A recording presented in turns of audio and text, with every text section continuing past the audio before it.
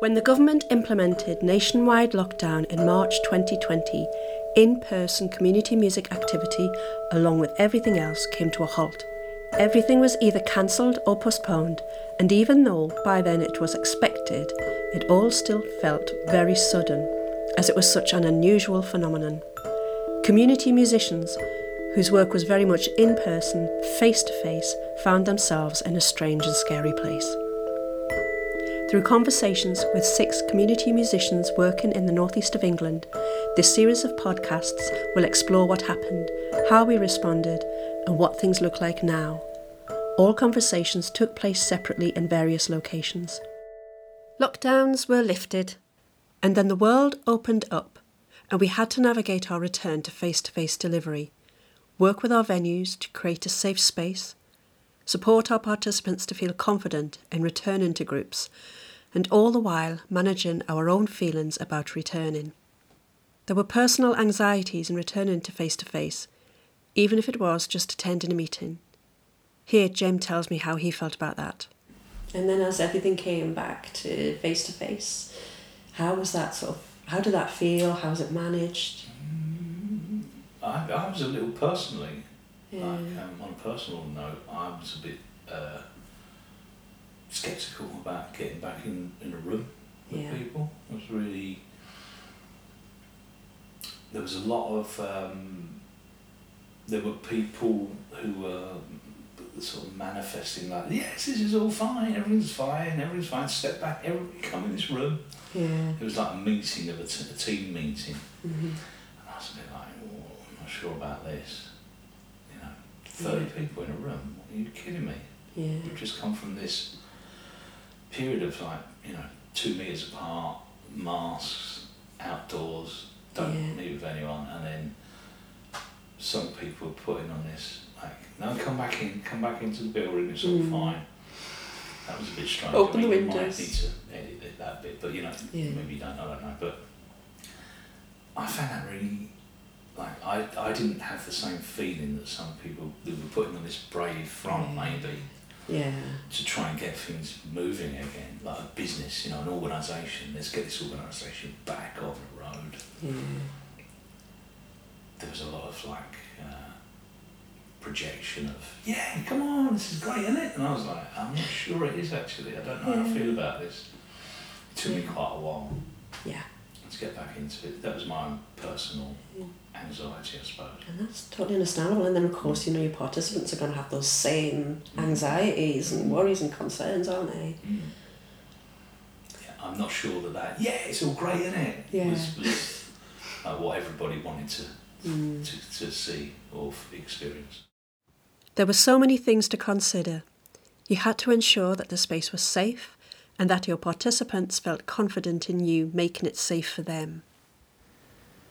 So when the choir came back, it was a very complicated process because we're a very large choir and there was obviously quite a lot of people that would have fallen into the category of vulnerable in terms of health. Yeah.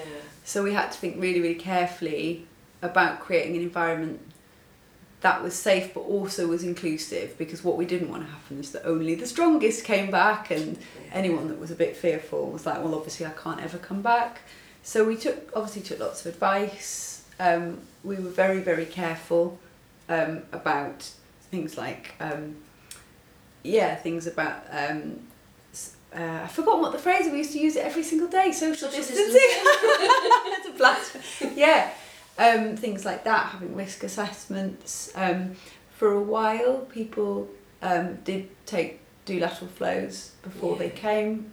It was marvellous. It was amazing that everyone just agreed to that. That's great. Not just agreed to it, wanted to, because they saw it as well. That means we can all still join. And I think it was very much sold to people as we're doing this so that absolutely everybody can feel safe. It's not persecuting anybody, it's creating an environment where everybody can engage. However, some groups and participants were too vulnerable to take the chance of returning to face-to-face, so their sessions continued online. Jim worked with such a group, and here is what he said about that experience. It was a lot of hours. Yeah. Again, we were given time to do the research and to make mistakes and which was really good Yeah. and healthy, and it's what we needed. And we found different platforms to work with again, you know, ways that we could interact. We did some really good, in fact, the group that I was working with, we ended up making a video for the Music Spark show, Right. which is something that I wouldn't have necessarily done before. I've done some videography before, but a long time ago. Right. So we made a tune that was all related to meeting on Zoom. Right. And the things that can go wrong. Yeah. And so there's a lot of, all the lyrics were about that, you know, Yeah. sort of, oh, you sound like you're echoing. You're coming back at me, mate. Sort it out. There was all this lovely banter, and all based around the online experience. Right. Nice. And then we made a video to it as well, which became a part of this online show, because we couldn't do it. Yeah, of course, you did the show online, didn't you? Yeah. Wow. And so all the groups did their own video. Right. And then we did an online show, which just seems so Yeah. different. It's so different. Yeah. Because their shows were a massive thing. Yeah, shows Yeah. were huge. With the experience of having had to deliver online and the new skills that they had developed, some of the musicians felt that it was a safety net in the likelihood of another pandemic. Laura appreciated that she now had the flexibility in her practice. So no, I don't do a lot online. When things started opening up again, I had a couple of sessions that stayed online a bit longer. So I had a couple of students that stayed online until it was really safe. We had to navigate the government guidelines that were constantly changing and were particularly vague in relation to our line of work. Laura voiced what I think we all felt. I never want to read a government document ever again. The advice in it was incredible, but the level of anxiety around making sure you got it right was intense. There had to be a mix of approaches, depending on whether you were solely responsible or whether you had someone else responsible for figuring out how to return to face-to-face. There was so much to consider. The size of the group, the ages and mix of vulnerability, and then the venue that you ran sessions in, and what particular musical activity you were doing. Bridie spoke about this. But just to have like a team of people, I guess, that must have been quite helpful. Really, really helpful, yeah, because you don't want to... I have real sympathy for you being the one that had to make all those decisions, because it's much easier when you can kind of consult with others and also then share the responsibility for whatever decisions you make. Yeah. Here, Laura tells us how she navigated one of her sessions on her own. Yeah, I was the sole person for Sax on the Tyne. Yeah. And I did a lot of research. I think, again, I waited that little bit longer before we went back into person. And I think I maybe did a short term so we could try it. I don't think I said, right, this is it, we're back. I think I just said, we'll try it, we'll see how it works. Luckily I had a huge hall to work with. Oh, so, size of the venue wasn't an issue. But I was there with my tape measure, and I was measuring them all out and names on the chairs and everything. And that level of prep was, you had to do it. Yeah. Bottles of hand gel everywhere and one way in, one way out, all of that, so that all had to be prepped, and it eats into the time that that you prepare for things. It was less about the music initially because it was more about making sure you get this bit right. There were positives to having developed new skills in the face of adversity. Bridie recognised how empowered she now was. Would you go back to it if it happened again? Ooh, that's the $1 million question, isn't it? I sort of feel like we have to. Yeah. Don't we? Yeah. We have to, because we can't just not work with people. Like, Yeah, I just feel like we... And in a funny way, God forbid if it did happen again, we wouldn't be just figuring it all out anymore. We'd be like, oh, back on Zoom then. Go straight in. Yeah, and everyone would just be like, oh well, see you then, see you on Zoom, and there would be less of a sort of scramble of like, what happens, and it would be more like, well, we know what happens, this happens. Yeah. I think, personally speaking, I think I came out with a bit more confidence in what I was, that whole challenging thing that you were talking about earlier, just like, actually I'm going to give it a go. If it works, it works. If it doesn't, it doesn't. Yeah. Not going to stress about it. Yeah. I think you're right. I don't think it's by mistake that both of us have probably made the biggest professional, like, you know, strides in the last few years. Like, we've both just done wild stuff that we never would have done before. We're like, oh well. I wonder what'll happen if I try to do that. Yeah, absolutely. Yeah, so there's something about being thrown into a really strange situation that is, like, there's something about it that's positive. Yeah. If you're lucky enough to be able to embrace that, you know, if you're privileged enough to actually be able to embrace that rather than have too many reasons why it's impossible for you. Yeah. But yeah. When I spoke to each musician about how they approach their work now, they all gave very similar responses. Here, Katie tells me about how her outlook has changed.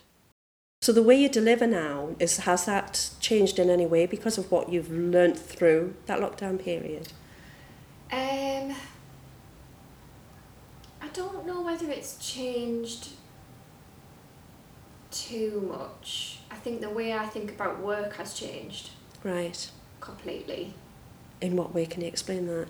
Because I really want to do stuff that feels like it's got a purpose and is well thought out and is not just going through the motions and is, you know, is like good practice, good delivery, with everybody knowing the parameters and everybody knowing, like, I think I'm just a bit more boundaried.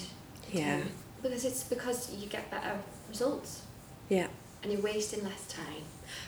Yeah. Yeah. Yeah. So I don't think my practice has changed all that much, but I think my outlook on work has. Jim spoke about how he values his time more. Has your practice changed? Is there anything that you've learned in that period that you kind of like, actually that worked, I'm going to keep with that? The sort of hybrid, I mean, you know, meetings. Yeah. Meetings is a major one because now, if I can, I will say let's meet online. Yeah. Rather than go to a physical space. In some meetings I want to go to a physical space, but you know, there's an awful lot of meetings that I used to go to that didn't need to go somewhere to go to, really. Yeah.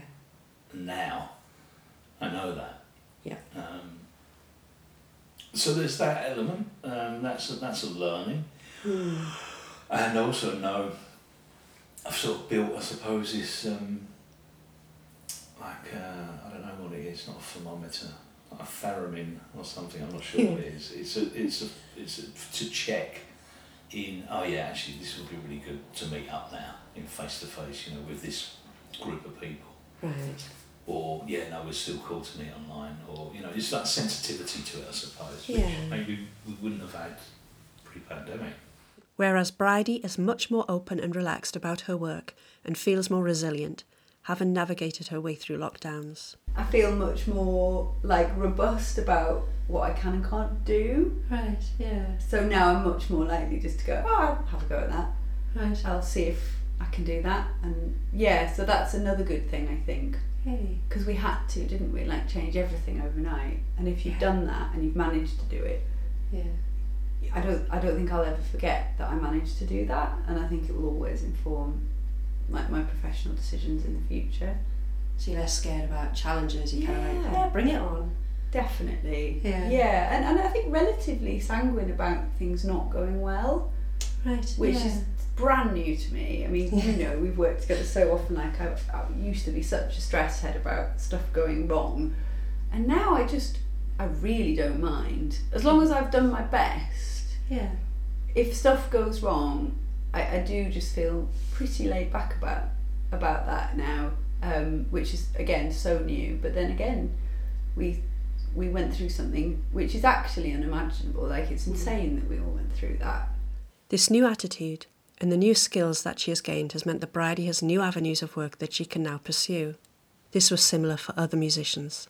And you're still using all like those skills now? Now that Yeah, to react that. Look, it kind of reality. Kind of reality. Yeah, and it's opened up a whole other avenue of work for me, because now I can apply for commissions that involve, like, for example, digital compositions, digital soundtracks for theatre, dance, and those kind of things, which obviously sound pieces in museums, like all that kind of work that wouldn't even have crossed my mind, say, 5 years ago, pre-pandemic. But then the legacy of that is that I now have those skills. Yeah. Overall, everyone came out of the experience feeling empowered. However, they were much more aware of how those in groups and in society who struggled with returning, for whatever reason, were so much more in need of what community music can offer. Bridie recognised how she had come through the pandemic relatively unscathed, but that for others it had been a totally different experience. It's a complicated one though, isn't it? Like when you're kind of looking at feeling able to look at the good side of it. Yeah.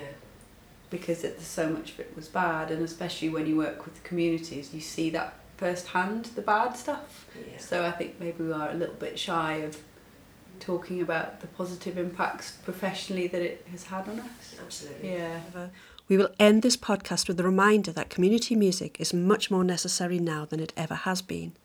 It has gotten us through the pandemic, and it has gotten some of our groups through the pandemic. Here, David sums up how he saw it. It's really just a way of surviving and keeping our groups that we had going together, and because they want it, and they need it in a way that they didn't need it before. In our next episode, we will look at the hidden costs of being a community musician, how health, well-being and financial security is vulnerable in our line of work, and how this has been impacted by the pandemic. I want to thank Lee Higgins and Catherine Birch at York St John University for their invaluable advice and guidance. The research participants, Ashley Lowes, Bridie Jackson, David Passaro, Jim Montague, Katie Doherty and Laura Reevely for their time, support and wonderful conversations, and my husband Gary Bowden for his unending patience, support and editing teaching skills. You are all amazing humans. Thank you. Please check out the other episodes in this series. If you would like further information on the research for this podcast, or to find out a little more about the musicians featured, you can find my paper and their details online at www.carolbowdenmusic.co.uk.